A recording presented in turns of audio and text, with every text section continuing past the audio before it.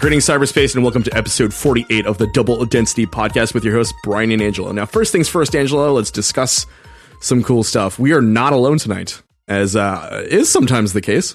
Yeah, we have somebody here. That's the wrong podcast. Without further ado, guest, would you like to introduce yourself? Yes, I will be referred to as guest all night. Mr. X, as it were. There you go. Yeah, that's actually appropriate for tonight's episode. How you guys doing? It's TJ from Pints and Puzzles and future Notes from the Attic. Oh, yeah, we're going to get into that. Oh, yeah. But first things first, TJ. Happy New Year.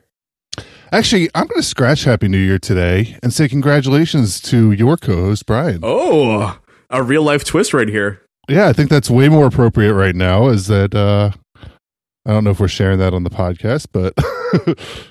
We could. I mean, it's up on my socials, right? So yeah, I got engaged this last weekend. Yep. Congratulations. Thank you, dude. Thank you.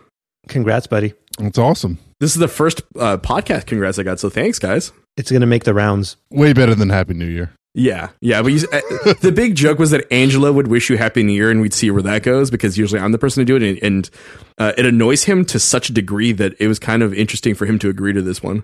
And it's funny because I was thinking of beating you both to the punch, so it's funny that we kind of all were on the same page there. Like a weird Mexican standoff. Something like that. That or we're all brainwashed after reading show prep for tonight's episode. Oh my God. Well, we'll talk about that in a bit. But first things first, TJ, I'm kind of curious about the origins of your main podcast gig, which is the Pints and Puzzles podcast. I'm sort of curious about the inception, the idea behind it, how you structured it, and sort of like where you're going to take it from here on out. So you can really start anywhere you want about talking about yourself. It's funny because that's like a real official reporter type question, and I have like such an unofficial answer for that too. Because it's like basically, so when I was coming up, I was on another podcast which we won't get into now. I think it's actually debunked at this point too. But I feel like a lot of podcasters have those ones that they start with, right? That they may or may not discuss later on in life. Oh, dude, I definitely have one of those. So yeah, I totally get you. That's a learning experience, I think, is what we chalk that up to. A lot of fun. Good people, just on the off chance that they're listening. But at the same token, you at some point you do want to branch out on your own. My thing was, I was like, all right, there's three things. Everybody gets hooked on podcasting from Serial, right? Or I feel like a lot of people did. So that was my origin story as far as for podcasting. It started with Serial and then went into Truth and Justice and kind of the true crime angle. And then I started watching Curse of Oak Island on History Channel, right? And googled Oak Island, and two of my the Podfathers came up, Astonishing Legends, as well as Nighttime Podcast. So they were the two main ones, and then that got me hooked on the kind of paranormal weird. You can bleep that out. Sorry, I forgot. Yeah, no worries. Side of things.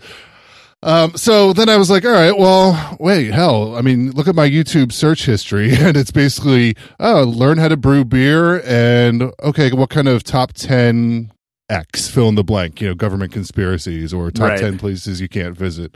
So I'm like, hell, this could make a podcast of some sort, So that's kind of the non-technical side of things, at least. I feel like your show and our show kind of shares that, because we do like tech and paranormal, which is like two things we kind of like sandwich together. And I feel like the booze as well as like the paranormal stuff, or any of the sort of like conspiracy theory stuff, kind of gets like stuck together too, which I think is like a really cool kind of way of sort of branching off from people who do tend to do podcasts of like one specific genre. Yeah. And for me, it was, I have massive ADD, which you guys will find out really quickly during this episode. So the big, I can't focus on one topic or one area. I just have never been able to do that. So it's more like, okay, what's my interest that week or that month or whatever it is, and then look it up then. And the craft beer thing, I've just always loved, learning about craft beer and some of the kind of technical side of that as well too, as far as brewing, making your own, learning about it. It's a fun kind of hobby to have. And I figured, there's not quite enough content on craft beer to make it its own podcast. Although I've been proven wrong since then, because there are a lot of interview the brewery podcasts out there. So I figured I'd just add that on as bonus content. And I'll be honest, there's some people that have no interest in kind of the paranormal conspiracy side, but still listen because they are just there for the craft beer reviews. And then there's other people that have no interest in beer, but still listen to the beer reviews anyway. So it's kind of a fun mix, and you break people in here and there on both sides of the spectrum. I feel like we sort of have the same mix in terms of like some people don't really care about the paranormal stuff, so they'll listen to like the first half, whereas other people just care about that, so they'll listen to like the second half almost exclusively. And just sort of beyond the podcast, have you always sort of had an interest in like conspiracy culture and like the paranormal and stuff? Because for me, growing up, for some reason, UFOs were always a thing in my life, and I just have grown up and grown old with it. So it's always been sort of like normalized for me. Like, yeah, of course, let's talk about UFOs. Whereas for some other people, they have like that moment, at X age where they haven't either something has happened to them or they sort of realize that they're sort of really into this one specific kind of thing. Yeah, I never had anything weird happen to me, and nor do I want anything weird. I think that's where I differ from most of the genre, where a lot of people, actually want something weird happen to them, and I really don't. I'm good. But my origin, I think, was really the Travis Walton case. That's the vivid memory in my head, at least from back before the internet, kids, when we had that. And I had his Fire in the Sky book, which I wish I still had because it's probably worth money now. But I had that original book and got really hooked on that case back then. But it's funny because I went back, and I don't know if you guys have, where your parents have, a box of like your school stuff, like projects and artwork, and some of it's cute, and I think it's harder to keep up with nowadays with the amount of crap that gets sent home from your kids. It's like, oh, they drew an X on the paper, here, let's send this home. But anyway, I went back, and there's things like I wrote a story in 4th grade called like Underwater Aliens and My Teacher's an Alien Part 1 and Part 2, apparently. So I guess I've always had an interest in this, and I just never really put it together until much later in life. Are you planning on doing a dramatic reenactment of this short story, like the 2-parter? Like, will you stage this as a podcast play? Not a bad idea, but it would be about 3 minutes probably, because it was on that half-page print, where you have to write in the big letters and that sort of stuff. So let's throw this out there right now. You should, quote unquote, discover a prequel that runs several pages long that you need to act out to. Yeah. Okay. We'll see how that. We'll see how that goes. But I think as with most, I would say 90% of our genre, at least the paranormal and kind of conspiratorial side, is a lot of it stems from unsolved mysteries, and that's, I would say, I vividly remember that, a lot of that from my childhood as well too. So that's where I kind of am the same as most of our little paranormal club. Did they cover Travis Walton on Unsolved Mysteries? That is a great question, and I don't know. Brian would know.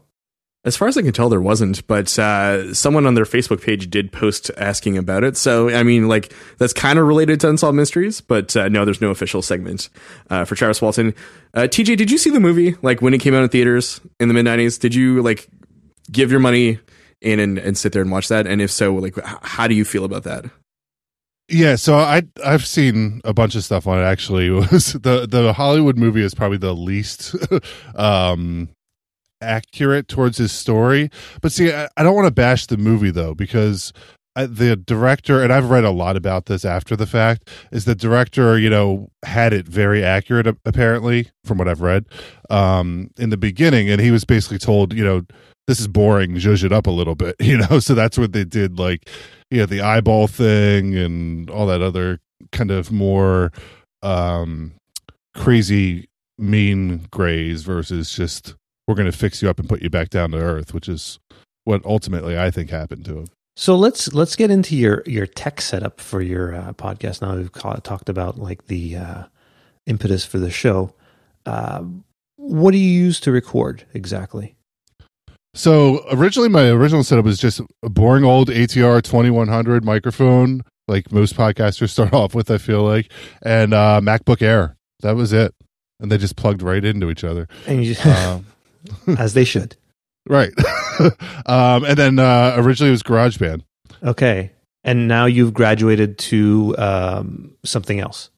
so I moved up a little bit into the Zoom. So I have a Zoom H5, which the other side of ADD is that you do extensive research before you make any, moderately priced purchase. And, the Zoom isn't cheap. It's not the most expensive thing out there, but it's not super cheap.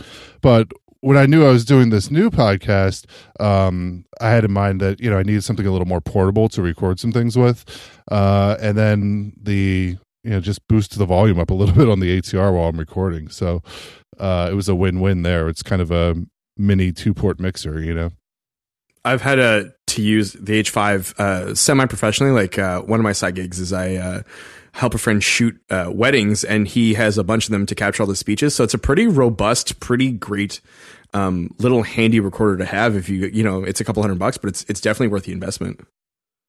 Yeah, I had the H4 years ago, sold it on eBay, which, looking back at it, you're like, what the hell? I could have kept that the whole time.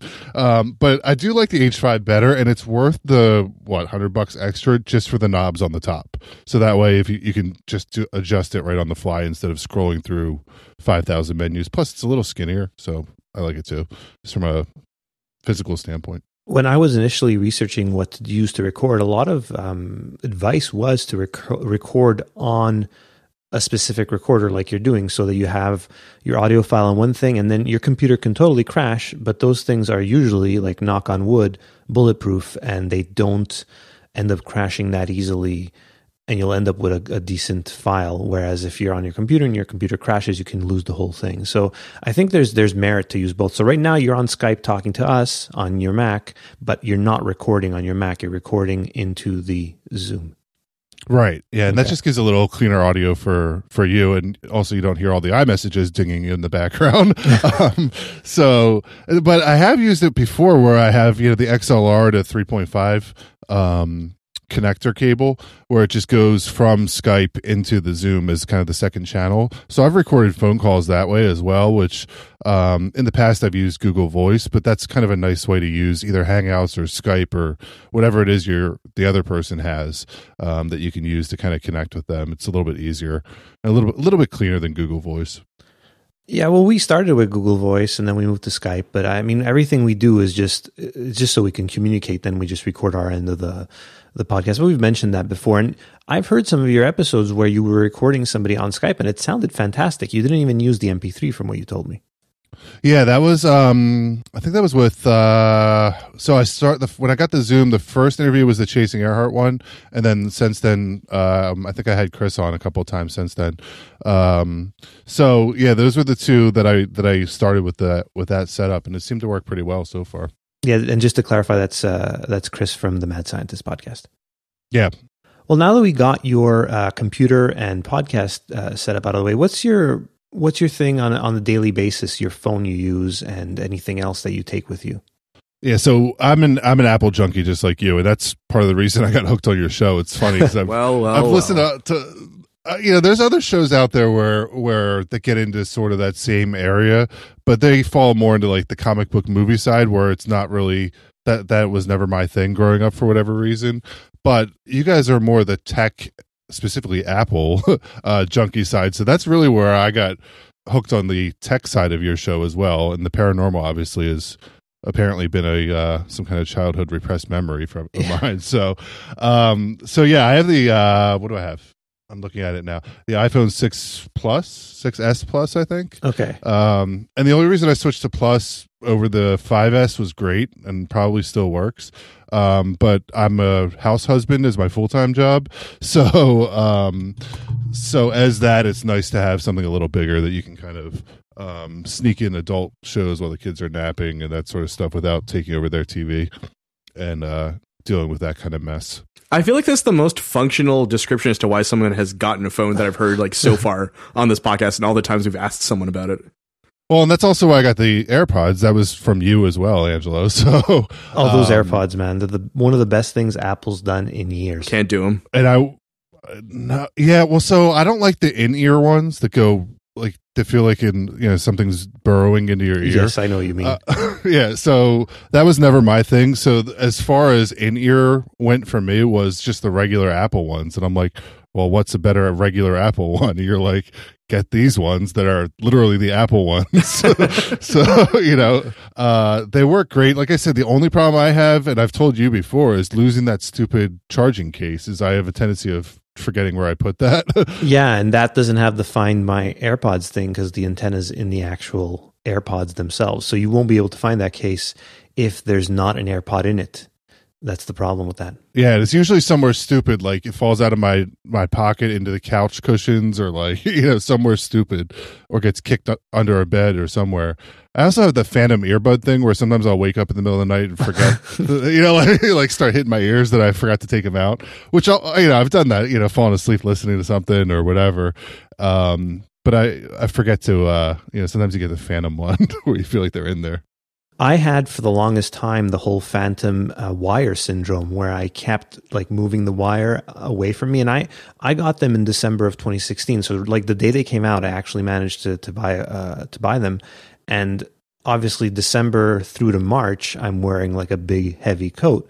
And it was annoying basically in the winter to have a wire, because if it's like minus 20 outside, which happens from time to time, the wire would become just basically hard plastic and be really annoying. So now just having AirPods in, it really makes a big difference. It's crazy to think that just something as silly as a wire and not having one would be such a huge convenience. But if there's one thing to recommend the AirPods for, it's just the whole convenience thing. They sound fine. You're not going to get like audiophile quality with them, but they're going to sound okay. And it's really the convenience that boosts it up. But it's something you mentioned before, and I've been going over in my head where you were buying stuff to go for your podcast and I'm starting to think that that's like my midlife crisis, is buying equipment for audio, and like I haven't spent too much on getting this podcast up and running. I had a microphone, I had a stand, all that stuff already. I just bought the USB interface and I got some software and I was good to go. But it's really fun just using all this stuff and getting the podcast together. So it's like my own little personal midlife crisis at this point. And it sounds like you have like a similar thing. Yeah, I blame my ADD on that. Whenever I get into a fun project that I like, I'm always like, okay, what are the fun toys that go with it? Now, however, since being married, my wife has controlled that a lot, in a good way. Where it's, I should say, rein that in a lot. It's helped having a budget and having things that are a little bit more long term. So, as an example, on the other side of Pints and Puzzles, the pint side, I'll make craft or I'll make beer at home, sometimes successfully, sometimes not. But the equipment to go along with that doesn't go bad. You just have to clean it out, before you go use it the next time. It's just pots and those old soda kegs, So it's kind of the same thing where it's like, if you're going to buy something now, I'd rather buy something that I'm going to use either for other things or for long term, Well, some of this audio equipment lasts forever. This microphone I'm using right now looks brand new, but I bought it in, I think, 99 or 2000. So it's getting on like 18 years old. It can vote now. My keyboard, not my computer keyboard, but my piano keyboard, it's an 88 weighted key Alesis that's, I think, from 98, so it's 20 years old for sure, and it's still working fine. I'm actually teaching my daughter to play piano on it now, although I am tinkering with the idea of getting a MIDI controller for my computer just to easily plug in USB instead of having to go through the whole MIDI thing. Yeah, I got a message from him last week being like, my keyboard is too heavy from bringing it up downstairs. Should I do this? Any excuse. Yeah, exactly. And that's where I'm like, sitting there, say, whatever. My wife's always like, if you use whatever you have for more than a month, then you could buy something new. It's like, so go see if you use it for a while. And, I think it's about time for a new microphone. I mean, I've had this for, a year and a half, 2 years now. Oh, actually, if we probably further than that, that's only been as long as Pints and Puzzles has been up. So probably 2 years, I guess, now. So, and it's held up pretty well, actually. I always recommend the Audio-Technica stuff. It's really good. Yeah, I use an AT2020 and I love it. So yeah, that's a great microphone as well too. One of my other podcasting friends uses the 4040. Oh, and that thing is beautiful. It's like super crisp on his voice.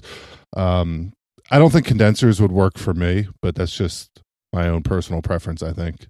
Exactly. Speaking of things you can buy, though, I don't know if you guys had the chance of reading some of the stuff that we put in the show notes, but Samsung's SmartThings home platform went down a bunch this week, causing users and homeowners a lot of different kinds of grief.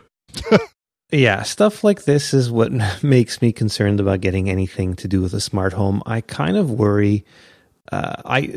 The smartest thing I have in my house, I guess, are my Nest fire alarms, and I mean those work without being connected to the internet for obvious reasons. They're just regular smoke alarms, but with the added thing that if the internet's working and everything, they actually connect to me and let me know if they're actually going off. But other than that, they work like regular smoke alarms. I've heard stuff going down for ages. And this, how long was it, Brian, that they were down for? I think it's like 14 hours or more. So imagine not being able to use like your heater or lights for 14 hours and knowing full well that it's not a power outage. Well, some of these are tied into like things like door locks and garage doors, right? It's not just lights and stuff. It's being able to get in and out of your house. And that's I would say that's an important part of owning a home, is being able to get into it. Using the doors, yes. But I'm also going to say that most of the locks, at least the one, I have like one key code lock, right? For it's on our back door that has the the keypad where you type it in and it opens, but it also has a manual override that you can use a key on it. So I would say that most things probably have that. And I mean, come on, you can turn on a damn light if you need to, Yes. like get off your butt and turn on the light. To be fair, though, most of the people who probably use this also have the Amazon Key thing, right? So they're full into the idea of an automated home anyways. So while there may be manual overrides, they don't know how to use them. Yeah, which I agree with. I'm all for automation and being as lazy as possible. But I'm also, hesitant because we have so much tech stuff and a lot of it breaks, that you do need some kind of backup, Soon we're going to start hearing stories of people getting home and Jeff Bezos is there waiting for them with an Amazon package. He's worth a lot of money. He may give you 2 packages.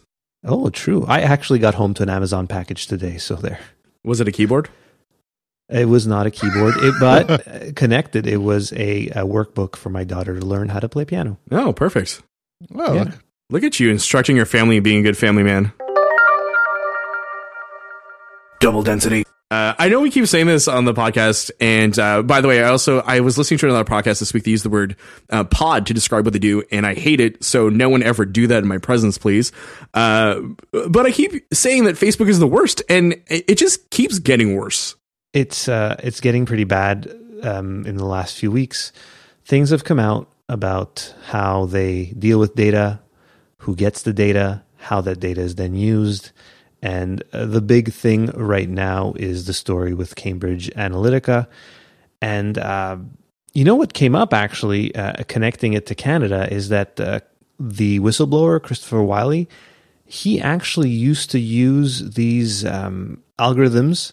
He started with using them for the Liberal Party of Canada, who ended up getting rid of him because they did not like the direction they were going. And essentially what they're doing is these algorithms that he took basically by getting data from Facebook, and I'm quoting from him, they explore the mental vulnerabilities of people.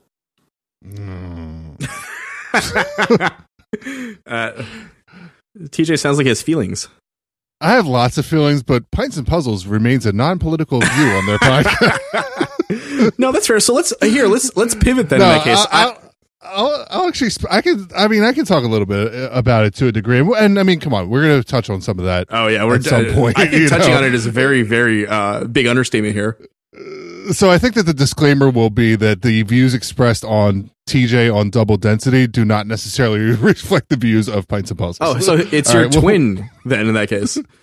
Yeah, exactly. Perfect. So we're good on that. But yeah, I think it's, I've always been anti-Facebook. So that's why I don't have a Facebook account for Pints and Puzzles. Notes from the Attic, I think it may be a necessity for that particular show. But, I've always been anti-Facebook. And I know you guys have always had the debate as to which company is going to take over the world first, Amazon or Facebook, yeah, or Google, so. Well, here, let me pivot on that case. I'm doing a podcast with two parents, right? How do you guys feel about the future of your kids' data, right? Like the idea, and I had this discussion with an old boss of mine because she had pictures of her kid up for a while and then took them down because she wasn't sure if she wanted to create that digital path for them and sort of, because as we know, Facebook creates profiles for you whether or not you want to, with the way that they bury code inside of all their ads and on different websites. So it's existing out there, and I'm just curious, like, if you've given a lot of thought to how to sort of figure this out with your kids as they grow older.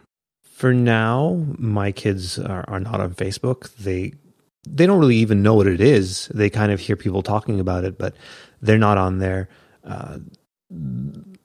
I obviously have put pictures of them on there. And just to clarify, I haven't really logged into Facebook in a few weeks.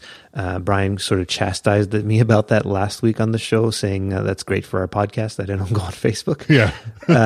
But it's I don't know. It bothers me that they have that much personal info. Now, Google has a lot of info on me as well. They have like several tens of thousands of my photos. The thing is I don't know what it is. Okay, so let's put it in order of trust. In terms of these companies, at the top of the heap is obviously Apple, because they do seem to care about their privacy of their customers, even so much so to the detriment of Siri not working as well as it possibly could. Below them, I think I put Google, mainly because of the way I use them. I don't feel like Google does too much in terms of my own data, but yes, obviously they're mining my data. That's why I get to use their stuff for free. After them, I'd say Amazon is in there. Amazon and Microsoft, I guess. I hardly use Microsoft stuff really, although I guess we're currently using Skype. And way, way, way at the bottom, like way is down there, is Facebook. Is it just me, or that it's really starting to come out how scummy they really are? No, and I'm with you on that. And actually, it's funny, as you were saying that, in my head, you were matching it verbatim what I would have backed you up with.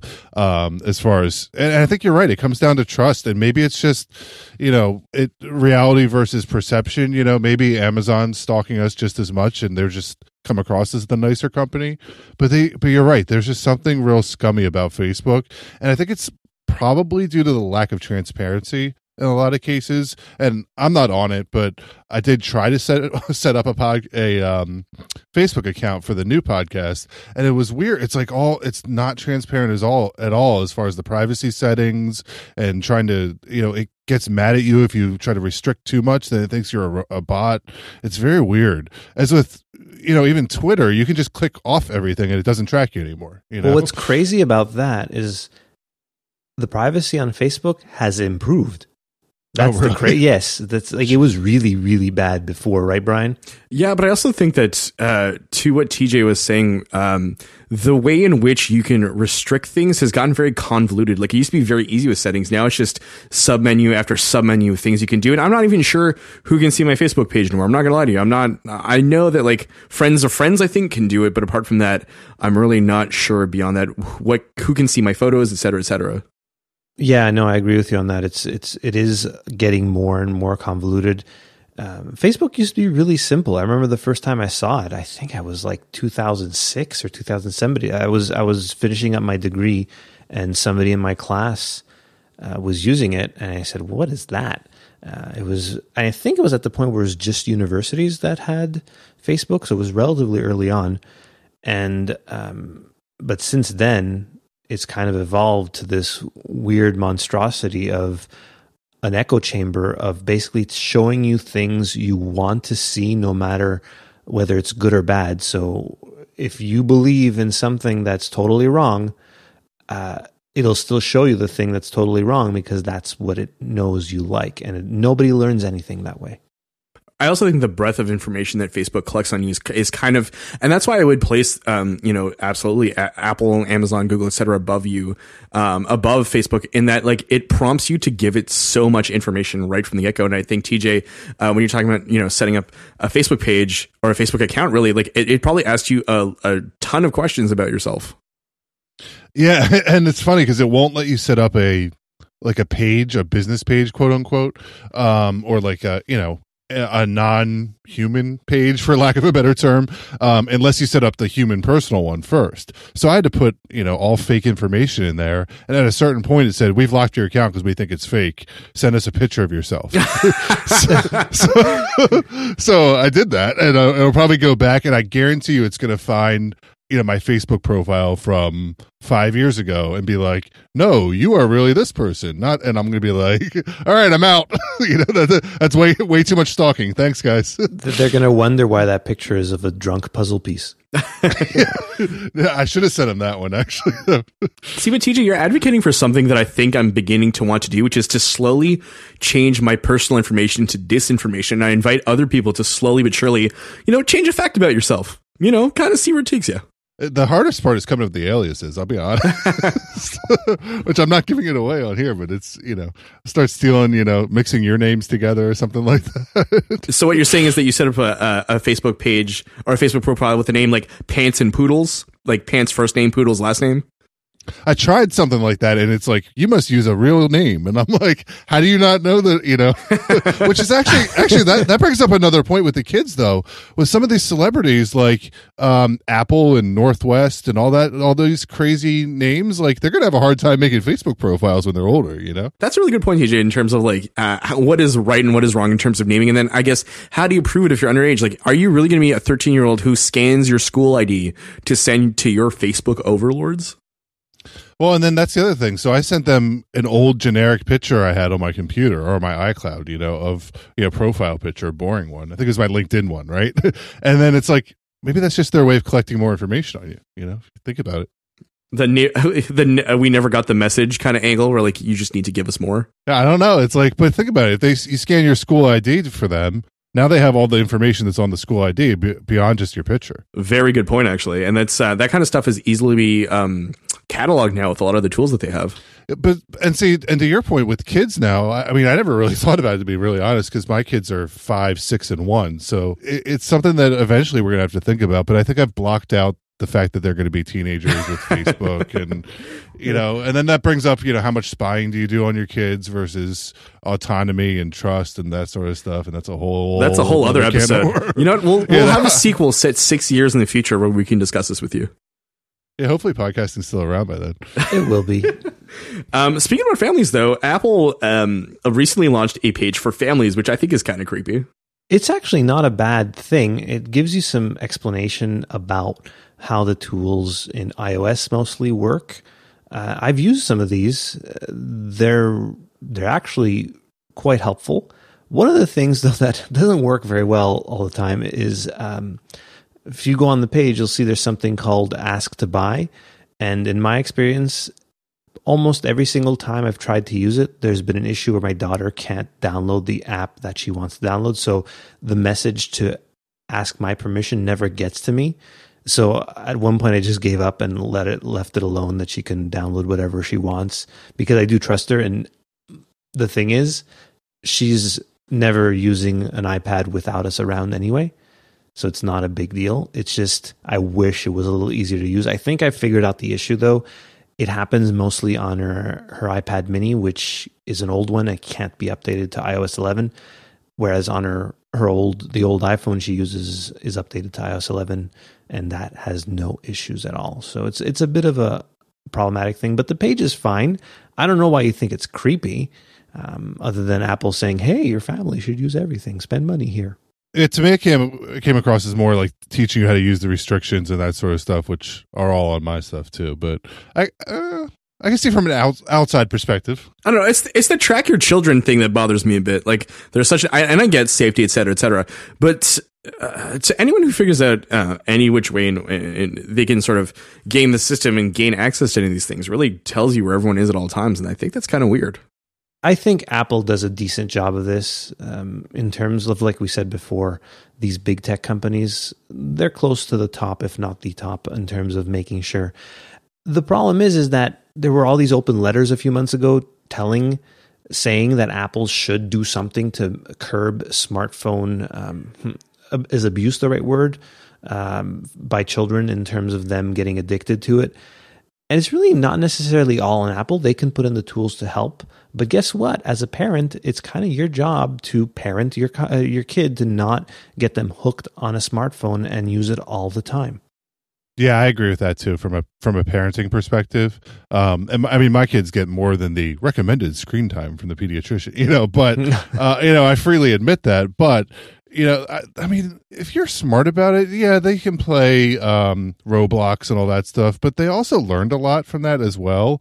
When they're on a car trip, I'd much rather them be playing ABC Mouse or whatever the heck it is for that age, than any of the other stuff that they could be doing. I'm just going to say yes to that because I have no idea what you just listed off. Well, that's okay, Brian. You're forgiven. You'll know soon enough. Yeah, I mean, you took the first step. Yeah, exactly. Logically, keeps going from here. I was joking with friends last week. I was out with some friends, and I was like, I want to just adopt a really surly 15-year-old. Like, I will skip the 3/4 of their adult evolution and just kind of insert myself into the last couple of years, where it's really contentious, but I don't have to teach them as much. You know what? I'm going to tell you, as much as my kids drive me nuts and cause me to drink the pint side of Pints and Puzzles, and be on higher doses of blood pressure medicine, I wouldn't change it for the world. And I'm sure, Angela, you probably would agree with that too. But 100%, yeah. There's so much that you would miss between now and 15. The funny thing is, when we started the recording tonight, I didn't think that this would be so earnest and So I didn't think it would be this serious either, but don't worry, it'll go downhill quickly. Don't worry. It's become poignant. Well, let's smash that by talking about our next topic at hand, which is YouTube Kids isn't doing so well with the kids because they're letting kids watch videos by people like David Icke. Yeah, I saw this and I said, wow, another perfect story for Double Density, where it's mixed. It's the perfect bridge from tech to the paranormal and conspiracy type things.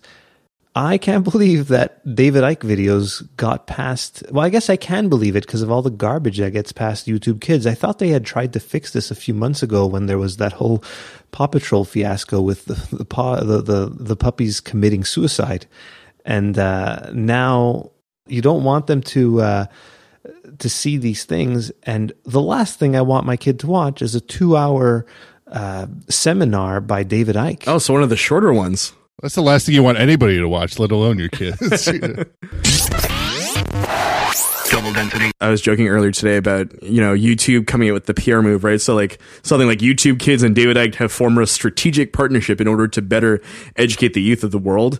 Icke has bought airtime across some of those popular Sesame Street, Paw Patrol, and traditional nursery rhyme videos to better explain the New World Order agenda to toddlers, which I think is kind of true. Well, it's important to explain this to the children. They're the ones who are going to inherit this world from the New World Order and will be part of the one world government, and they'll have to deal with all that. So they need to be prepared. One of my favorite angles about David Icke is always the idea that kids are born enslaved and don't realize that. It's very Matrixy. Is it like a collective conscience he thinks we are? Like are we all asleep? I don't get David Icke sometimes. Well, sometimes I don't get him at all. He has a very comprehensive set of beliefs that I'm not going to get into because I don't think it's worth our time to discuss this at this juncture. Would we do another episode about him? Do I own David Icke books? Absolutely. Do I really think they're of any interest to most people? Probably not. But hey, they're the ones who are all asleep, not me. I just don't need my children being told about the lizard people when they're watching YouTube. Unless those lizard people are like Yoshi in them when they're watching Zebra Gamer play Super Mario Odyssey or something like that.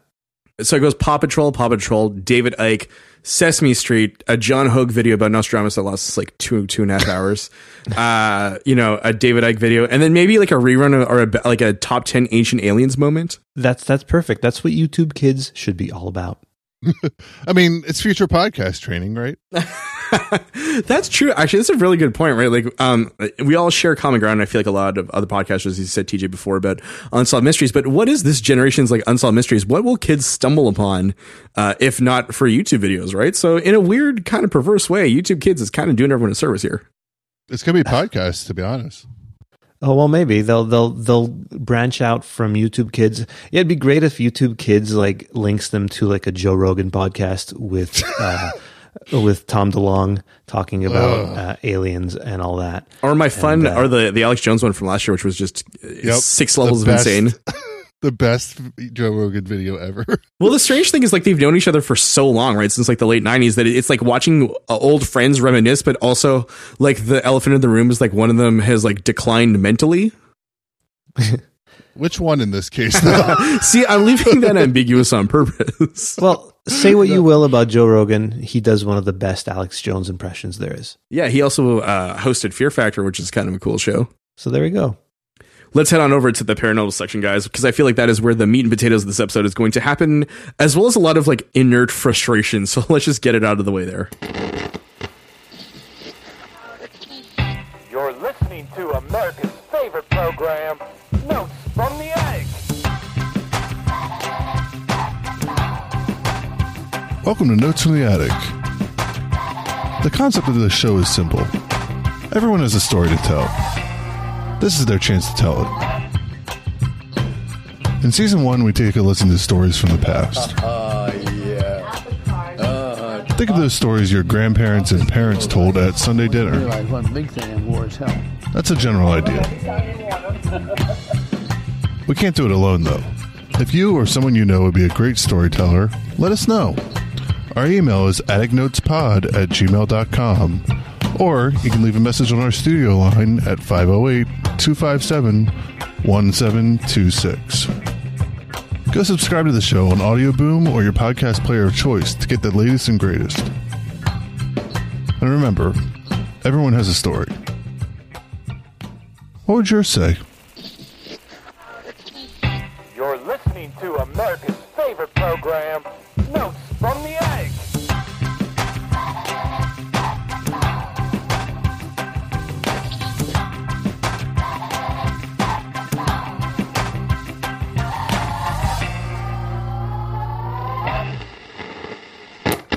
Welcome back to Double Density. As always, we're switching gears from tech to the paranormal, and I think this is the first episode in which I've given a guest some homework to do.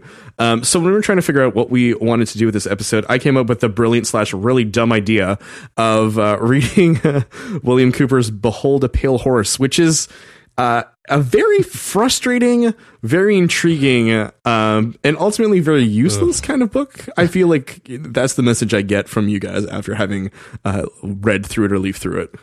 I was a little scared myself because I knew a lot of what was in there from previous above top secret reading days back in the day, back before it became all political bullshit on there now. I was on there probably from 2004 to 2007, and so after that it got, for me, that's when it got like crazy political. I wasn't interested. Yeah, I think I started 2005. There's still some good. You gotta dig. You gotta dig. Now. Yeah. But it's funny that you do mention Above Top Secret, because I feel like it does inform the modern landscape of conspiracy theory culture, right? From like aliens to zombies, and like from shadow governments to like a lot of nefarious government testing and like off book sites, et cetera, et cetera. New World Order, you know, some of the David Icke stuff, like the reptile stuff, is also covered there. But yeah, the book is kind of like this weird smorgasbord of like every single thing you'll ever encounter in conspiracy culture. All it's like a unified theory of conspiracy culture. I feel like Bill Cooper does a really good job of sort of like having this like additive attitude about conspiracy culture, and that he's like, yeah, of course, you know, like of course they're here, of course it's the, you know, the globalists, of course it's the reptiles, of course the UFOs are working with the, you know, with the government. I started the book with the understanding it'd be a little nutty. I just didn't realize how nutty it was going to be. Within a few pages, he proclaimed himself as some sort of Navy analyst or something, and he was in some sort of clandestine services, and then he was on a boat, and then he's talking about his background. All of a sudden, he starts talking about a UFO he saw out of left field. He starts talking about UFOs. It's really strange. He connects everything. I had a really hard time reading this book. A lot of capitalization all over the place for no reason. He's screaming at you through most of the book. I could see his face getting red as he was typing or writing this down. Yeah, but that helped when you're skimming through it. You can just know which parts to focus on a little bit more. Oh, he's yelling. Okay, look, let's start reading again. I have a theory. I have a theory about that as to why, actually, Angela. If you'll like indulge me for a second here, please. So Bill Cooper is widely known as the person who invented the term or popularized the term sheeple, right? And so he wanted to wake you up with his capital letters. Dun, dun, dun. Okay, that makes sense. I mean, it could just be for emphasis, obviously, but I mean, if you really want to play the conspiracy theory game, I feel like he's trying to wake the sheeple up by using different kinds of punctuation in order to alert you to what's going on. So it is attributed to him then. He's the guy who came up with the whole stupid term sheeple. Well, I don't know if he came up with it, but he definitely popularized the term sheeple and used it as much as he could. There was too many of them that were kind of fall into that same bucket. You know, like we've mentioned a couple of them already. We have with Alex Jones and David Icke and everybody's favorite Linda Moulton Howe. And, you know, they're all. But I didn't realize that he's basically the godfather, for lack of a better term, of all of those people. Right. And I think that's kind of what we wanted to talk about a bit of, like, how did we get from like there to here, sort of like not necessarily in terms of like specifics, but in terms of like a broad cultural movement, right? Because this guy was super anti-government. This guy actually died because the government shot him, right? So he was born 1943, died November 5th, 2001, because he was quoted as saying that they're never going to take him alive, right? Because he was big into tax evasion, like he didn't pay his taxes for a while. They knew that he was armed, so they couldn't really approach his house unless they really, really had to, right? So they drew him out. He pulled a gun on a police officer, a sheriff's officer, I think, and just pulled the trigger, and then they exchanged fire, and he died. I like how you say he was big into tax evasion. I know. That was one of his things. He was big into D&D. He was big into video games. He was big into tax evasion. So, to be fair, I've listened to way too much of his shortwave radio program, The Hour of the Time, and he's always railing against the government, which, like, from like a distorted kind of like, I'm not in this current conflict kind of perspective, it's kind of really fun to listen to because, like, I'm not a part of this necessarily, right?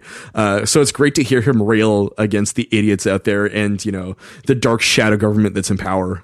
It's fun now from the other side of the border. It's kind of scary, actually, of how much of it is coming to light. You know, and how you're like, wait, I can kind of see that nowadays. You know, especially in our current political environment, you can definitely see how some of it may not be as crazy as we originally thought. People compare him and Alex Jones, but Alex Jones is a total supporter of this current administration. He was there campaigning pretty much with Trump, and Bill Cooper, I don't think would have been. He's much more of a libertarian, if anything. Yeah, for sure. I mean, based on the tax angle and the way that he agreed in small to no government, he definitely would have hated any sort of large political movement, especially like a Republican candidate who was even advocating for change. He still would have probably questioned it because he was so paranoid about everyone that he clearly would really prefer not to deal with this system at all. Well, it's funny though, because Alex Jones's whole thing is that Trump is the anti-establishment, you know, Hillary being the shadow government, Trump is the opposite, right? And that's why Alex Jones supports Trump, you know, which is, so it's not so much necessarily a Republican thing, it's just more he's the outsider type of thing. And again, I'm not trying not to, I mean, you can kind of tell where I stand on that, but I'm trying not to officially say where we stand on any of the political issues down Well, that's here. fine, because like I wanted to very quickly mention, I don't know if you guys are, you know, familiar with the QAnon stuff that's been going on. Mm-hmm. And sort of the idea that Trump is actually like signaling them like super low key about a lot of this stuff, and that he actually is in the know of all of these different conspiracies and he's actively trying to fight them. So I find that that's kind of really interesting to sort of think about, regardless of where you fall on the political spectrum, about this idea of a sitting president hand signaling a select group of operatives that he really knows what's going on. Tying it back to Cooper, do you think somebody like Trump read his book? I don't think he reads too much, but well, there's that whole theory that he's illiterate, right?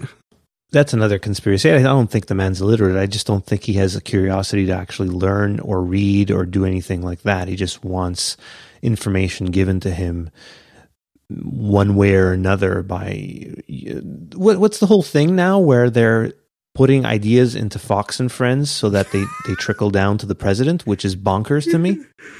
So firstly, it's not a bad idea, actually. You're killing my vibe here because this is the conspiracy theory episode and you're killing my conspiracy theory vibe. So how dare you? Okay. No, but not really though, because if you look at some of the Twitter stuff, and I'm not taking a side on it, but if you look at some of the Twitter screenshots where they show Trump tweeted this, 20 minutes after this was on Fox and Friends. There's some validity to the conspiracy side. Oh, for sure. There's a direct correlation.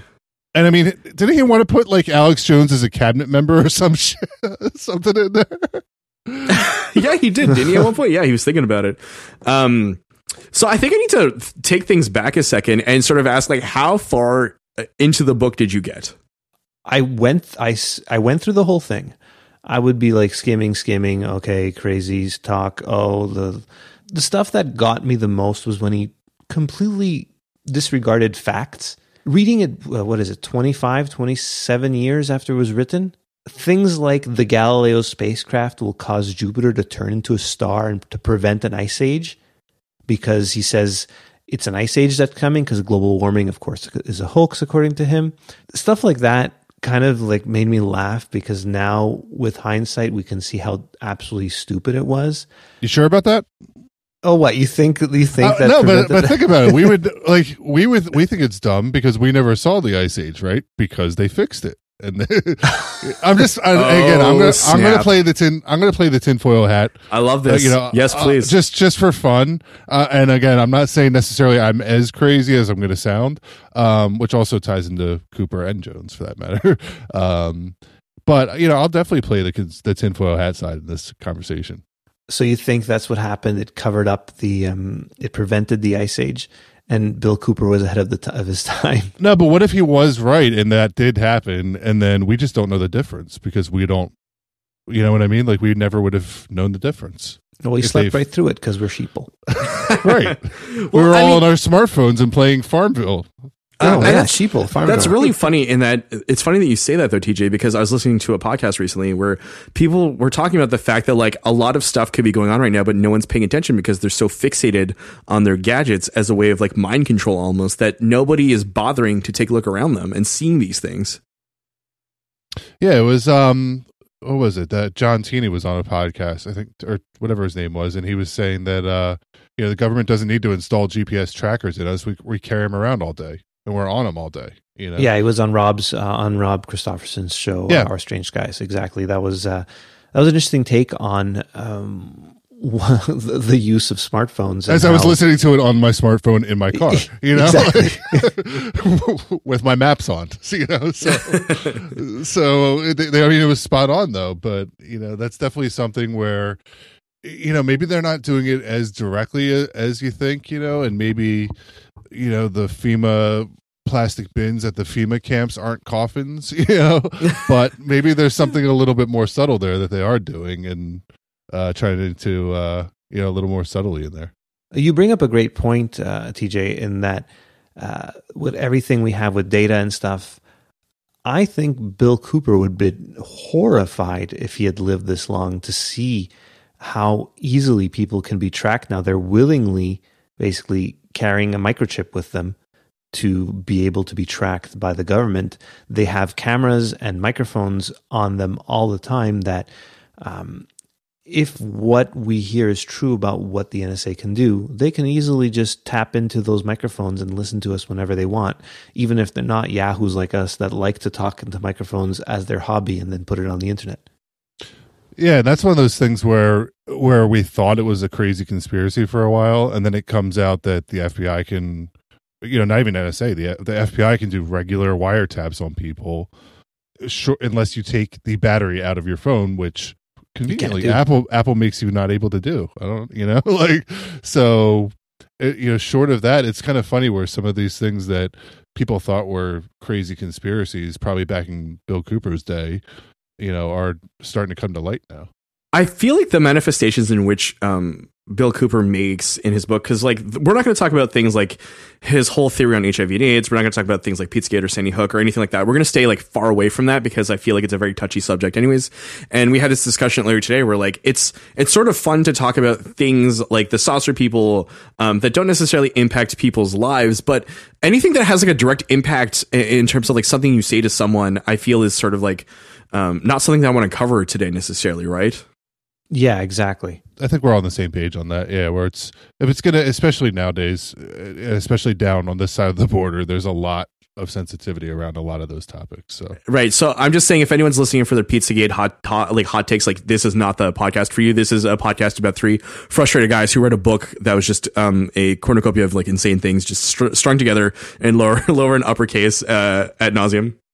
But that said, don't take off your tinfoil hats because it's No, still, no, we're still going to go down that rabbit hole. No, don't worry about that. Yeah, but Stick we're just around going for to have that. a little bit more fun with it. We're just not going to talk about government pedophile rings and that sort of stuff that Alex Jones and Joe Rogan were talking about. And I have to say, I did find the whole UFO, aliens, Among Us, all that stuff, the most fun part of his book, because most of the book is really depressing and just, he's not a happy person. But the whole alien stuff, I got really into that because it's fun. It's bonkers and dumb and definitely not real, but it's a lot of fun to think about. So you were completely not on board with it the whole time? The whole time. Because I found myself being like, oh, this is BS. And then I'm like, wait, that little piece kind of makes sense a little. And then I was just at the BS part. That's me. What about you, Brian? So his whole thing is that he claimed that there were I can't remember the number, but after World War II it was like 60-ish, I think. Something like that, yeah. Yeah, like they were both like dead and alive. And I thought that was kind of interesting. But the things that like he does this classic kind of like conspiracy theory trope where he claims to have documentation and then claims to not have documentation, right? Yeah, and this goes back to the Jacques Vallée article about how you can find a hoax, where the hoaxer always kind of inflates his credentials, and I find Cooper did this a lot. He also kept talking about no one should stay home on national holidays or anything like that. That was the thing that kept coming up and always made me laugh whenever I read it. Yeah, what was that? So he said it multiple times during there. One of the quotes I took out was, and this is all in caps, "Patriots must not be at home on any national holiday during the day or night ever again until the danger is past. Disregard this warning and you will find yourself in a concentration camp." Yeah, I'm trying to figure out, like, is there some kind of like code there? You know what I mean? Like, but then he talks about the FEMA camps basically turning into concentration camps. And the Bilderberg group. Yeah. New World Order, martial law, all that fun stuff. The thing too is that this guy believed that the Protocols of the Elders Design was like a legitimate like document to reference from. He was like saying like you have to replace the Illuminati for like the Jewish. Like it's this like really weird thing where he just was like signaling a lot of different things, right? And I think that like we very briefly today wanted to talk about the idea of like the word globalist, right? Because Trump used the word globalist recently to describe like a departing cabinet member, and I thought that was like a really weird thing to say, knowing that there's this history of it being used as like a slur. Yeah, and Cooper's in good company there with the likes of David Icke, who also buys into that stupid thing. When I think of Trump using the word globalist, I keep thinking of The Princess Bride, where he says, where was it Inigo Montoya, where he keeps saying, you keep using that word, but I don't think you know what it means. Yeah. Yeah. The way in which President Trump rightfully or wrongfully decides to use certain words does place him in certain kinds of company, whether or not he is naive enough to realize it or nefarious enough to actually understand why it's being used and use it, right? So it's a question of like intent there. Regardless of how you feel about him, using certain words that are very loaded can be problematic. But yeah, so I want to get back to this whole alien thing, right? So like William Cooper's like, yo, guess what? We've seen dozens of aliens. Some of them are alive. We've been in contact with them.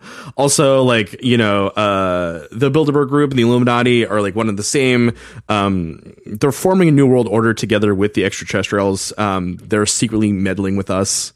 His initial belief in the UFO and alien thing, I think, is from where he saw a UFO when he was on a ship in Vietnam. Not a spaceship. He was on a ship on the ocean, and he saw that UFO go up and down several times, go underwater, come back up, and then everyone denied it, and he was told to not talk about it. And I think that kind of kept his interest. And whether he saw a UFO or not, I don't know what he saw, if he saw anything, or Honestly, sometimes I was reading and I'm like, this guy's just making this up. He's just a crazy guy talking and making things up. He's like your drunk uncle at Thanksgiving, just talking about something he has no idea and just putting it into words. I'm assuming this book was self-published.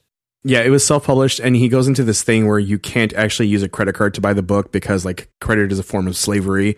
So you have to send him like a check or like money order or something or actual cash to buy this book. And it seems like it was a fairly successful, like officially. So you don't have to do taxes on it. That's why he did it. Yeah. Well, that's another point too, right? But yeah, I was listening. I've listened to too much of him talking recently, so I know his thinking about things. So he, the middle of 1999, he ends up on the Alex Jones show, and they're just talking about, one world government and the idea of like big government infringing upon, everyone's liberties. And at the end, Alex is like, how do I get your book? And he's just like, yeah, don't use credit card, just send me money. And by the research I've been able to do, so officially, he sold 250,000 copies, but unofficially, like this thing has been like copied and pasted, so many times. It's, it's been quoted as being like the handbook for the American militia movement in the mid 90s and things like that. So it is a wildly successful book. Yeah. And I can see where it could go down that road too, where it's, no, we're not part of the militia. For the record. Well, I don't know. Are you staying at home or not on your holidays, TJ? I think that's a really important thing to discuss. I'll gladly stay at home on the holidays because then I don't have to drive in traffic. So yeah, I'm good. So I'm the opposite of this guy. So next step, concentration camp. Yeah, I'm okay with that. Those FEMA coffins look pretty comfy on the YouTube video I saw. Another thing that really interested me in the book, a few of the things, right there, like I said, I skimmed through most of this book, especially when he started just reprinting something and then adding his stupid comments to it. Made no sense to me. But the thing that I found interesting was Mount Weather. Yes, that's kind of cool. It's an interesting concept. I think it does exist, right? That is a correct thing. There's a Wikipedia entry about it. It exists, but not in the way that Bill Cooper said it did. I think it exists in exactly the way Bill Cooper said he did. He just has a completely different interpretation of it. Like it's not. He thinks there's aliens, though, right? I think he thinks that, like at the underneath the FEMA stuff. But I mean, so the official thing is it is FEMA's like base camp, basically. Okay. So it does have that, and he has this whole thing that basically FEMA's going to be the when the New World Order takes over, they're like the police force for the New World Order, right? So they would come in and control everybody who's not listening or is on any of these watch lists. So all of us podcasters all go in these camps, and then that's where the Mount Weather Operations Center is kind of where the shadow government's running everything from, and to me at least, you have to have continuity of government no matter what. And they've had this for years, and some of them have become declassified over the years. Like, what was it? Greenbrier, North Carolina. They had that cool bunker under there that's now a museum. It was under the hotel where they had a cool bunker, and it was in North Carolina. So the senators and stuff could all go in there and hide out there for a nuclear blast. So I think it's kind of a similar concept where they just have a safe area that can be they can run a government from should something bad happen. Yeah, and that makes sense. But he takes it a step further in that there's a whole other government there, the real government, the real president. They're all there, and the current the presidents that we see are just puppets that don't really have much control over anything. That's a really interesting perspective, and I think that's where it's sort of, I'm with TJ more so of the idea of like there are a lot of installations that don't officially have names or purposes to the public, but serve other things. And it's a question of like, how deep do you want to get with this, right? Like, I'm definitely not talking about this because I want to have you on for its own entire episode, but like the Dolce Wars, right? Here we go. Robin Chris's radar, or Robin Sam's radar just went right off. Like I'm not getting into it this week, right? But because I definitely think that you, like the three of us, can break off and do an entire episode. I think based on everything that was purported to be there, but like that's kind of like one of these things. Is like what? But it's the same concept, and allegedly that's actually deeper into the alien side. If we're not saying this exists or not, but hypothetically, if this base existed, because we'd like Double Density to continue on and not fall into the path of UFO hunters. So UFO hunters got canceled because they were going to do an episode on Dulce. That's where that whole thing comes from. Okay. Yeah, they were going to so I think it's really because allegedly it's really because their ratings went down so low, so they weren't going to continue on. I believe that. But the whole theory is around it is that they started digging into Dulce, and then they're like, okay, and then it got canceled like right after they started doing a Dulce or investigating a Dulce episode. That's the whole joke around it. Because I'm a raging narcissist, let's bring things back a little bit closer to home. Last week we did we finished a 2-parter about the Montauk Project, and you have some kind of feelings about Camp Hero, right? So the Montauk Air Force Base, you think that it actually is a government installation being used for other purposes. Well, yeah, but I mean that's been one of my theories for a while there, and for some reason, I don't know, that giant radar dish is just creepy. And allegedly, it is in a strategic place. It could have just been used for radar dish, but I mean, who knows? And nowadays, you still can't get near it. You still can't tour it for safety reasons, right? Well, there is some people that do some urban exploring in there. I put some pictures in the show notes for last week's episode about that. But we did mention last week, you said that radar is creepy.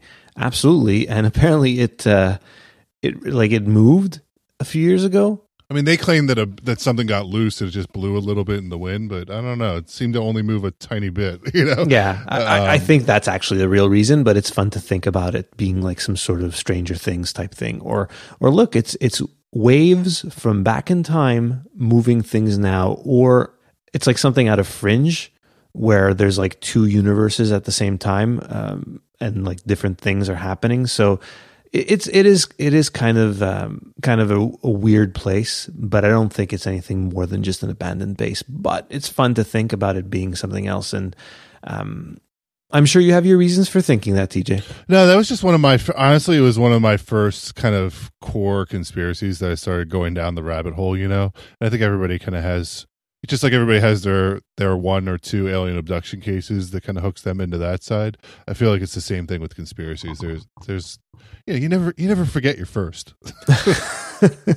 When I was sort of like between the ages of like 17 and 22, 23, I was really obsessed with number stations, which isn't a conspiracy theory. It's more of a conspiracy fact, right? So when Angela was talking about the dish moving last week, I kind of so there's this one sort of number station that's called the Buzzer, and it's apparently located in Russia, and it gives a continuous kind of noise, but once in a while you get unusual transmissions, right? So it kind of happened I think in 2010 and then in 2015, I think. So it kind of reminds me of those things where like it's not business as usual for like a micro fraction of a second, and then you're back to normal with these like different weird encoded kind of messages. Yeah, I agree. It's one of those weird things. It's funny. My wife's wanted me to do number stations for a long time. I'm like, there's not really anything mysterious about it, though. They just are, like there's not a whole lot of stuff there. So I remember the first time I ever heard one. I've only heard one in my life, but it was Spanish. It was like 3 a.m. and it was definitely a series of numbers read in Spanish and then like back to music. It was the creepiest thing I'd ever heard, like live. That is really creepy though when you hear numbers. What were you listening to, Brian, that you heard it? I had bought a shortwave radio off of Amazon that kind of got a bunch of ranges, and I kind of had an idea of like where they are, right? So if you go up to 5,000 kilohertz, you can hear like there's this army base in Denver, I think, and it reads the time and it's like a click. But then if you start wandering around, you get all this like different kinds of stuff. So you get like the different radios of the world, right? Like different broadcast spectrums. But then you sometimes you spend hours just surfing in a clear field away from any like electrical output, just trying to find something. And it's really weird to hear something that you're sort of like sat yourself down and listened to, whereas like this is like in the wild, it's like catching something like that. And it's kind of super interesting and also like kind of like hair raising because you're part of something and you don't know what it means. Yeah, especially that you're hearing it live. I kind of remember when I was a kid and we didn't have cable yet. So this is a long time ago. And we had like a TV, an old, with the dials, literal dials on it, and we'd put it in, and sometimes you'd hear like people saying numbers or like a phone conversation. I remember this now. It could be just making up memories in my head, but I do remember the stuff like that, weird stuff you'd pick up over the UHF airwaves. It was always really bizarre. Apparently, that used to be a lot of phone calls. Like if you were near, Or baby monitors too. Okay, so I'm not misremembering. yeah, exactly. Like you're not crazy. It has happened, and there's like depending on how close you are. Like you were living in an urban setting, I'd imagine, right? So Yeah, back in the 80s, yeah. yeah, I mean, a lot of those ranges were sort of shared. I have a few names for you guys. Okay. Stanton Friedman, Yes. John Lear, Yes. William Moore, Yes. John Keel, Yes. Charles Berlitz, Okay. Bruce Maccabee, Linda Moulton Howe, Philip Glass, J. Allen Hynek. These people, you know who they are? No. CIA agents. They are all CIA agents, according to Bill Cooper. Card-carrying CIA agents who self-identified every stop of the CIA World Tour. By the way, I thought of Rob, just his head exploding hearing this. It's like all of his idols, like, in the UFO world, it's Government like, puppets. they're all government puppets. Which I'm not saying some of that list I could buy into. I would say John Lear, I think, definitely had something going on with the government. His dad more, I think, in my opinion. Oh, for sure. But I definitely do think that he was looped into some of the stuff. And were he a disinfo agent? I don't know, because he appeared on the scene, in the early to mid 90s and had all these fantastical claims about spaceships and things like that, right? I was gonna say, speaking of above top secret, his his stuff on there was oh my God, gold. yeah. I forgot about that. I don't even know if you can still find it, but it's definitely, you'll go down rabbit holes for hours. And his interviews on Project Camelot. Well, if Brian can find it, I'll put it in the show notes. Yeah, I'll do some quick research. But yeah, I totally forgot it. Thank you for bringing that up. Yeah. He got banned a couple of times from there. You remember that? 'Cause he was fighting with them and all that. And there was a whole thing because people basically were like, "You're full of it," and then he would like tell them off and flip out. He's like grumpy old man, The oldest keyboard warrior I know. But yeah, Angela, what do you think about these CIA agents? Like, do you believe that, I could believe that there's some disinfo out there in order to keep narratives going to distract people from like real things of consequence. So the idea of extraterrestrials unto itself may not be real, but the pursuit of it fascinates people to such a degree that like perpetuating these kinds of things allows people to sort of get distracted. Yeah, well, if so, I didn't mention one name, and it was my favorite because it made me like sit upright in bed when I was reading it because it made me laugh so hard. They're talking about the diaries of James Forstall and how they were rewritten and published, and it was all rewritten and published by a CIA agent who became an author. And so the name of the CIA agent, he said it in such a dramatic. He wrote it so dramatically in the book, was Whitley Strieber. Oh. And the book is called Majestic or something. Anyway, I don't know what the book is. I never read it. I just thought it was hilarious because then James Forstall became a victim of this cover up. It is. I don't even know what I read most of the time in this book. Really, I will say Forstall's death is something that's really interesting. If you want to do like a mysterious deaths rabbit hole or episode, his death is very freaky. Can you give us a quick primer on it then in that case? Because I'm not too familiar with that. So I'm super interested.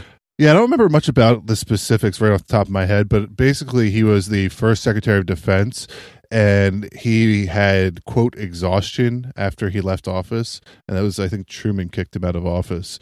And then he went to Bethesda, which is notorious in and of itself, on some of the history and testing and that sort of stuff, if you believe some of those tinfoil hat side. But which we're doing this episode, obviously. Yeah, I know. So if you want to really go down there, then Bethesda has a whole nother thing as well too. It's kind of the government Cecil Hotel, from the conspiracy side. There you go. Well, let's just wrap it all together. Oh, you're pulling a William Cooper there, by the way. Yeah, exactly. Why not? Might as well. It's appropriate. Something that I found really interesting, though, is that going from like Cooper to both David Icke as well as Alex Jones, like he had beef with both of them. He believed that they were both state actors too, right? Which I find is like perfectly suitable and suited to talking about conspiracy culture in that like naming other people obviously as part of the conspiracy is par for the course. Yeah, and it's funny because I always remember hearing, that Alex Jones was a CIA. I never knew it came from Cooper though.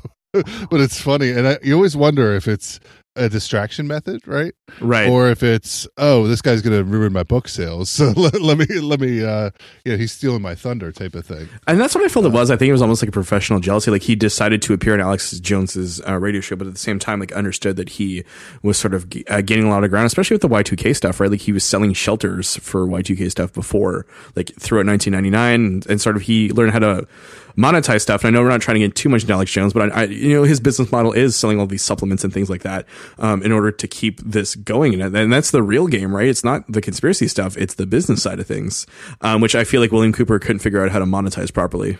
Unless the business side is what's keeping him in production to spread all the truth, right? That's the other way of looking at it. Right, of course. Sorry, my tinfoil hat fell off. Let me. Yeah, we can. And I mean, we can do high level Alex Jones stuff. I just don't want to get into some. He goes a little too far off the deep end, but that's always been my theory of Alex Jones, is that I feel like he's not as crazy as we all think he is. Like, yeah, he's crazy, but he has to say all the stuff we're not talking that are on the blacklist for tonight's episode. Right. He has to talk about all those theories just so that he can get the other ones that are a little bit more believable out there. I also feel the thing too about him is that he like his conclusions may be like have a modicum of truth or be like a little bit sound, but the way in which he gets to them is like in this very particular conspiratorial way that like really would turn the regular person off to what he has to say, and then like obviously the conclusion therefore is just as crazy as the rest of his hypothesis. Yeah, I was going to break into an impression. I don't have the energy to do it right now. So we're gonna go ahead and link to an interview that Alex Jones and Bill Cooper did in the 90s in the show notes, as well as a video. And so Angela watched this video today, and I suggest not looking at the video itself, the description of the comments, but just listen to the audio, because it's this weird schism in between like what Bill Cooper is talking about and what is shown on screen that is untrue. And it's like this really weird thing where they're trying to reframe what he was saying about Alex Jones in like this new unfortunate narrative. Also, if you worry about what your YouTube algorithm's going to show you, I would say watch it in incognito mode or in private or whatever. Or use your conspiracy theory alt like account. Clear your history. Yeah, do not log into YouTube for this, because it's going to screw up. I as soon as I started watching it, I went back and deleted that out of my history because I did not want it to like pollute my feed. Also, do not, under any circumstance, go look at the comments. Please don't do that. Never. Don't do that to yourself. Yeah, they're worse. They're very bad. So it was really a funny, I guess funny. Is that the right word for this? Sure. Let's use that clip. word. People calling in to Bill Cooper, supporting him, telling them how much they hate Alex Jones.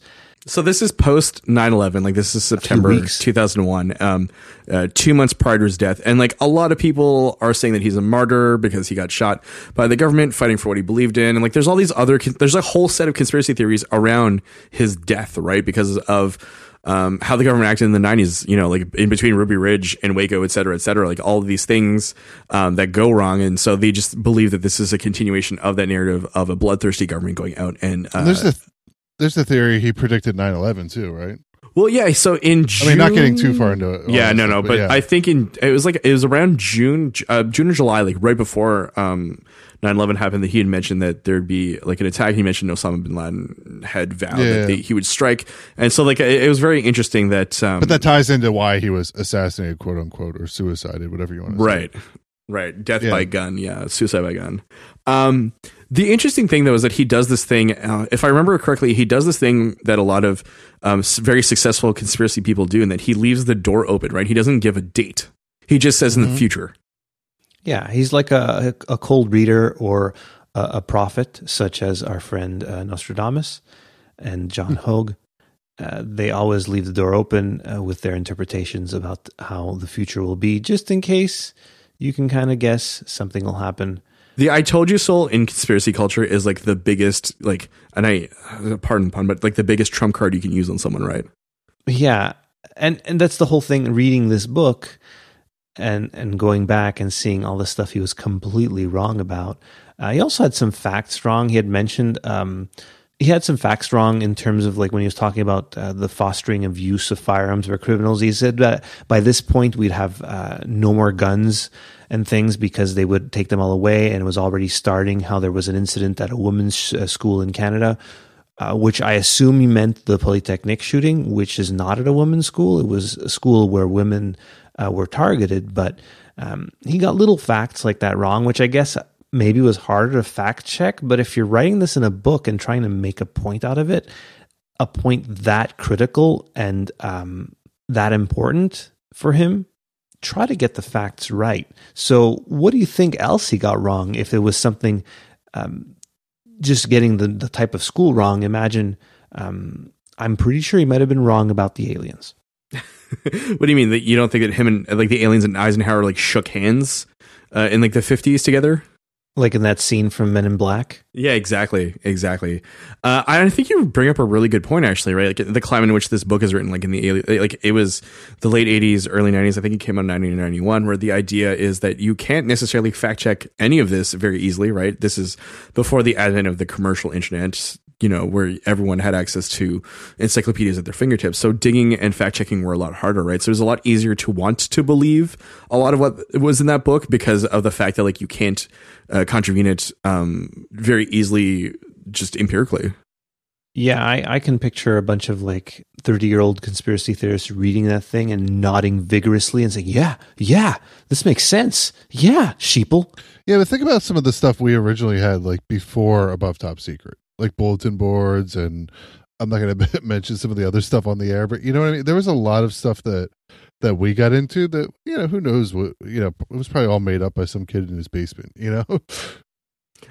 Sort of to fall in line with that, there were certain websites I know, like primitive web websites that existed that were like supposed repositories for a lot of guides and things like that. If I can be intentionally vague, right? Where, you know, you could easily find them, but you never knew of like how accurate this kind of stuff was. So you never knew whether or not you could trust it. Yeah. I kind of want to rate his book on a scale of believability here. Do we want to use like a 1 to 10 scale? Brian, you're good at figuring these things out. What scale can we use for this book? Because there's parts that are 1 and there's parts that are like 6. Like I think it depends, you know. Maybe not, but 6 might be too generous. Yeah, I was about to say like one to 4, depending where we're at, right? Maybe 5s in some spots. Okay, all right. I guess if it's on a 10, let's put it this way: the CIA drug stuff, that's like an 8.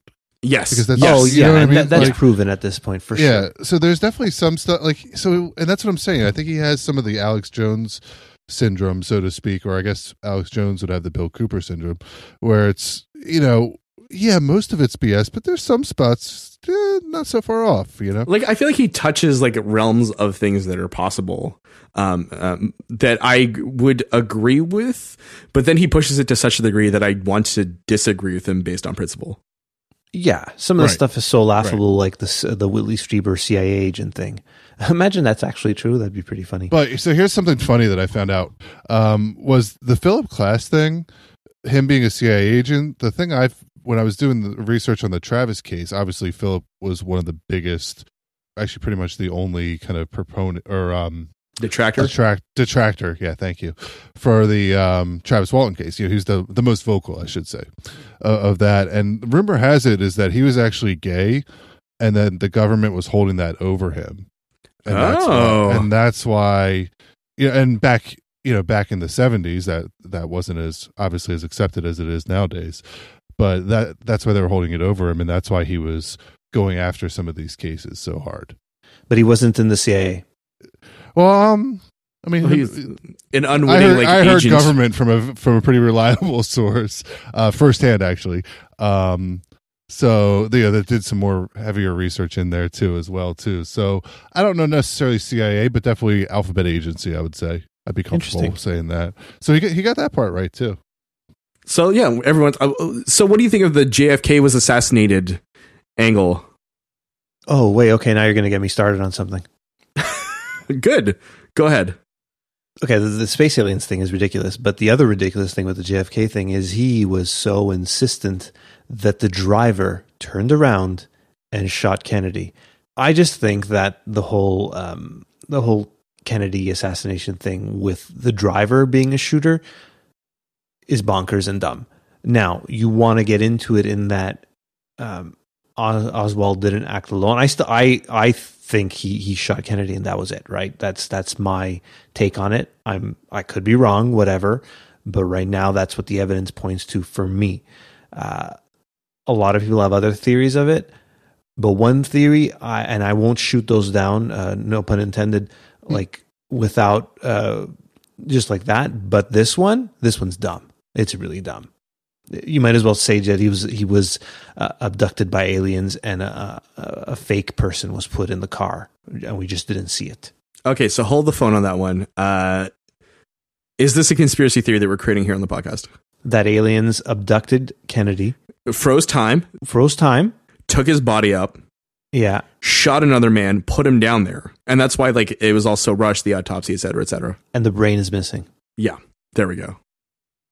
Huh? Yeah. Huh, there we go. Just Done. as valid as anything else we've spoken about tonight, except for I agree with TJ about the CIA stuff. Like, they're very dirty people. And before I forget, I want to say hello to Echelon, Prism, XKeyscore, Dishfire, RIP Carnivore, which ended in 2005. But any of the government organizations using these systems listening to us right now.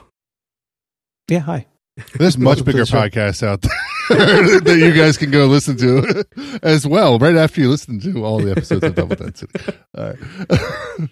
Bigger fish to fry out there. We're nothing. For sure, but I mean, like, when they're cataloging people, right, and they want to shove us into this concentration camps, they'll definitely have our names on the list. Listened to that. Oh, yeah, for sure. This is definitely on some computer. Hey, does that count as hosting fees? No. But yeah, let's perpetuate this, right? Like, JFK in that moment was abducted by aliens who could travel through time. Let's not forget that part. Who could travel through time and freeze time, and they took him away to, be perhaps a specimen of the human species. And then they took a doppelganger of his, put it in the car, and bing, bang, boom, here we are. And we're all just debating that some other guy shot him or whatever. It's really pointless. Yeah, I was trying to come up with the serious answer to that question, but I like this version way better. This version's way easier to describe. And that's the thing is you can't disprove it. JFK's been that one theory for me that that kind of got me started on all this. Like, they even found the Above Top Secret website back in the day, was just started looking up stuff about JFK. So I've taken you've read Jim Mars's Crossfire then, right? Yeah, there's and then it went down. Yeah, Jim Mars, which God rest his soul. I mean, I love that guy. He was a very good researcher. I feel like I want to have you on to review the book Alien Agenda, which is filled with things that have like not come true in the intervening like 20 years. But Crossfire is kind of cool in that you read it and he kind of lays out all of these different paths you can take of like it's kind of like a do-it-yourself like JFK assassination theory. And that he's like, it's the mob, it's the CIA, it's the FBI. This is why everyone's pissed off at JFK and his brother. And then what if it's all really connected though? That's the whole thing, Oh, it could be too, right? And like I've seen a global unified theory of the JFK assassination where all of these parties work in tandem, including somehow like fitting in Fidel Castro into like the table. Mm-hmm. And I feel like this has been one of yours too, as far right, kind of. Yeah, for sure. We've talked about off the air. I'm with you on that one, and that like it's one of the most enduring kinds of things, right? Because of the fact that like no matter what, I feel like the government screwed up their messaging with a lot of this, which led to like more muddying of a lot of the lore surrounding the assassination, and then like the subsequent, I'd say like 48 to 72 hours afterwards, and all of this like disappearing evidence and like things like that definitely like do not help the case for any sort of like degree of cover up.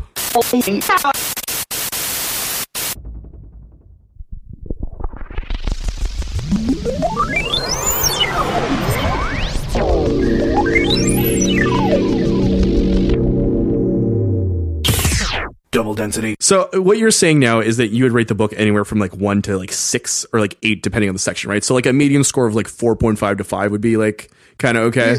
I would say like 3 probably. 3, is like yeah. a medium. You know what? I'm with you on that one. There's like certain specific passages where I'm like, yes, this is very plausible. And then there's 3 extra pages where he goes on and on about a subject where I'm like, nope, this is not it. It's like you see the pretty girl and then she ends up being a really crappy person. So she goes from like, an 8 down to a 3. It's yeah. kind of the same thing. Like once you get to know her, you're like, you are just not a worthwhile human being to hang with. Right. Exactly.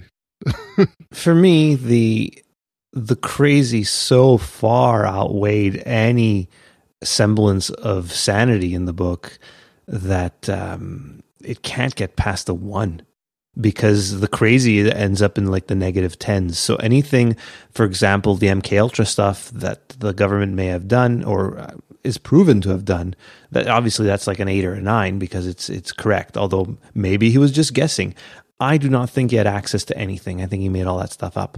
Or if anybody gave it to him, they just like, oh, hey, this Bill guy is totally bonkers. Let's just give him this crazy stuff and see if he buys it. And he did. But yeah, this stuff is too crazy for me. So yeah, it's definitely just like in terms of rating it for plausibility, it's totally a 1. Well, that's the other thing. Like some of those documents that are in there, like we don't know the veracity of them. Like, yeah, they look old, but that's about the extent of it. You know? Yeah, exactly. Or that one interview he had in there with the Randy guy on the phone or whatever. Yeah, that was weird. And I read that whole thing because it was really interesting. If it's true, you know, but we don't know any of that. And that's where, to me, if any of that was proven to be like official document somehow or an official conversation, or you could look up that guy's name, which you probably could look it all up if I had the inclination to do so. And you know, one little piece of that was true, then that would boost the score up. But I think to your point, like we don't know. So I'm in the, like, now I'm just thinking if this had come out as a work of fiction, it would be amazing. And this is where I kind of wanted to throw this in, right? Because I want to include a subtitle in this book, right? Based on like the nature of it. So it's like Behold the Pale Horse, a scrapbook of really fun alien and conspiracy memories. yeah, because in that perspective, it's fun, you know? Yeah. Like more like then a I memoir. don't feel crazy reading it because I'm like, oh yeah, it's all just fiction. What Yeah, if you're still not Bill reading out Cooper's- passages to your wife, like either way. Like that's not the kind of book this No, is. it's true. I'm not reading with my kids. Kids, no more holidays for you. I'll be home. Oh God. And I feel like we've just scratched the surface with all this, really. Like we kind of set out to both talk about the book and use it as a framing narrative for conspiracy culture. But just a final point about that. Like we talked about how like back in the day when this book came out, you couldn't really research things, but now just as equally insane things exist. And then people sort of naysay, but there's still like evidence based on that because we're so far down this like weird rabbit hole of like fake news and like narratives that kind of like go against our belief system that like any sort of things that are presented as like quote unquote insane will find an audience, despite the fact that like empirically you can kind of say like, no, this isn't true. Yeah. I'll just say that's how we got our president. I don't care. You know what? That's actually like not I'm going to go with that. And I think no matter which side you believe, which side of the fence you're on, I think you could agree to that at this point, you know? And with that, I think we are going to close the chapter on one of the most infuriating books I've ever had the displeasure of forcing onto other people. I'm going to leave you with a Jerry Springer thought, though. Final thought. Perfect. Real Perfect. fast. Go with it. What if Bill Cooper was actually CIA the whole time? And this was I all love a big this. distraction campaign? I love So this it's idea. like, oh, hey, think about New World Order. So you're not listening to what the aliens are really doing. I love this Or so idea. you're not looking at this other thing, you know? So it's like, let's put out these real crazy ones. So then the more mundane ones, you're like, well, we're not going to believe that because this was so crazy. Like to Angela's point, right? Well, what you're saying is just like a it's- CIA plot to like kind of like poo-poo their own sort of like black ops. Right. They like just put it out there, but say it in the most crazy way possible. Then that way, if it ever comes out, we don't believe it. Right. Man, That's actually a really good idea. I'd love to believe that. Sadly, I know it's probably not true and that this is just the rantings of one man who saw the world in a very different way and decided to create evidence based on how he saw things. But I love the idea that he was actually part of a larger framework of people, and that like the idea is that like Bill Cooper as a person had like ghostwriters writing this book for him, which is why it explains like all of like the weird things about it. And kind of disjointedness of it. Yeah. No, I'm into this. There's like multiple Bill Coopers out there, like 1,000 Bill Coopers and 1,000 typewriters. Or he is part of the New World Order. So he's putting this out there to say like completely wrong information. Right. To say, hey, you know, this is our stuff. This is our agenda. Da, da, da, da. And it's nope, not even close. I actually, that is a second conspiracy theory born here. Well, not necessarily born here. I'd imagine it's elsewhere, but like that we're propagating here in Double Density. The first one is the JFK alien people. And now we have Bill Cooper, mega CIA agent. Hey, you never know. And that's why they had to kill him. Right. Yeah. He knew too much. Absolutely. He hit it, and then he got either uncontrollable or he hit a nerve the wrong way. He wanted, You went off the script. he wanted bigger checks and they wouldn't supply that with him. Or that too. TJ, it's been a pleasure having you on. This has been like one of the most fascinating conversations about conspiracy culture I've ever had. I think Yeah, I just thanks. cut Angela off too. So go ahead, Angela. I was going to say, before we go, where can we find you on the internet, TJ? So right now it's at Pints and Puzzles or at Attic Notes Pod. Those are my two podcasts right now. Pints and Puzzles is currently on hold, but I swear it's not as crazy as this episode was on a normal basis. But this is actually fun and quite honestly kind of cathartic to kind of come on and talk a little more tinfoil hat that I wouldn't necessarily fit into a single host narrative, I guess.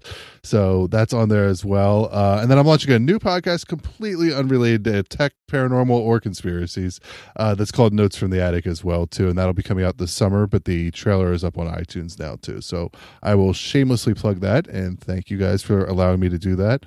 And thanks for having me on, too. I know it's a little different, but this has been a lot of fun. You know, we've been kind of friends for a long time, so it's fun to kind of quote unquote meet and hang out for a little bit, you know. Yeah, we've talked so many times through Twitter messages, and that says a lot of the world today. We feel like we're friends from just typing to each other. It's like pen pals almost. Yeah, and this is the first 2 hours or so we've spoken.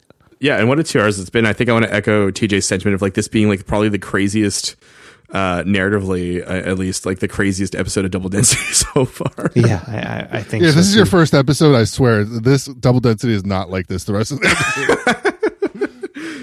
But it's sometimes fun to get loosey-goosey with it. Like, I definitely agree that, like, Angela and I try to not necessarily show more restraint, but we definitely, like, keep our tinfoil hats, like, in the drawer a lot more than this episode. Because sometimes it's just fun to talk about things like, oh, what if aliens, you know, really did shake Eisenhower's hand? And, like, all these, like, different government facilities, et cetera, et cetera. And so, like, I'm completely fine with kind of straying with that, you know, and given, like, it tonally, it's been fun in a weird kind of way. Yeah, and totally hypothetical, too. So nobody... Yes, yeah. I wanted to add we've had the promo play for TJ's new upcoming podcast in this episode, and definitely subscribe to both his podcasts on iTunes and rate, and I'll do that and do all that fun stuff, which, Brian, so far we still haven't had that many new actual reviews go up. Our social experiment is not working. I believe this is a disinformation campaign by the government, keeping people from actually submitting reviews to the show. But that is something that we should talk about off the air together as a group. I do think that, you know, there are certain parties, especially those in power, that are keeping us down. And one of the ways in which they keep us down is through the deletion of potential iTunes reviews. I bet you it's lore. It's a lore podcast. But yeah, TJ, I would love to have you on to continue to talk about more of this stuff. Maybe that's the thing is like episodes with TJ is like the loosey-goosey episodes, like the feel-good episode of the year. Great. You know, So I'm scrapbook of alien memories. I'm going to be the batch crazy uncle that comes in for holidays, right? But that's fine. But you fix your tie up and you put out your regular podcast, right? Like that's kind of like the MO that you got going on. Yeah, the tie's not too tight on Pints and Puzzles. You know, it's more business casual on Pints and Puzzles. I will say, Notes from the Attic is more serious, though. It is just based on content. I do have to say that like one of the most poignant things I've listened to all year is that your Mr. Rogers episode, which I implore everyone to go listen to. It's like 10 minutes. It's like it's such a fine piece of like honest, like not necessarily feel good, but like kind of like empathetic kind of like podcasting that I've heard all year. So I feel like if you kind of need to sort of think about things in a positive light, like definitely go check out that episode. I would recommend listening to it after hearing this because you might need it. You're going to need a little mental break for after this too. Yeah. Thanks for plugging that one too. That was actually completely not related to Pints or Puzzles, but right. It was just one that like, I just felt the need to write. But I also feel like it was completely TJ, so it was kind of on brand from like a TJ perspective. So I was like totally fine with that. Yeah, it had just a little bit of everything in there, but you know, I feel like everybody needs a little kick in the butt nowadays, especially down the southern borders for you guys.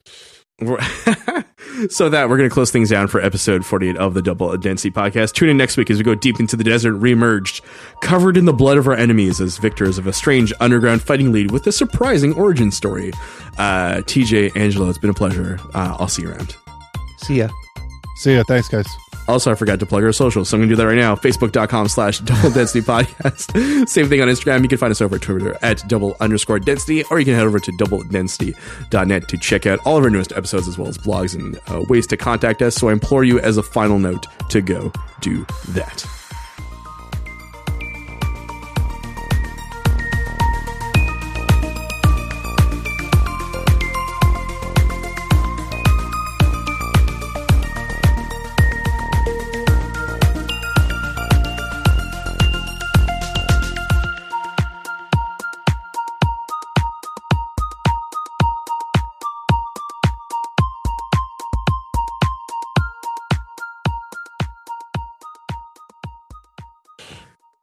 Greetings, sorry, cyberspace. what- Oh, all right. I was going to jump right into that, guys.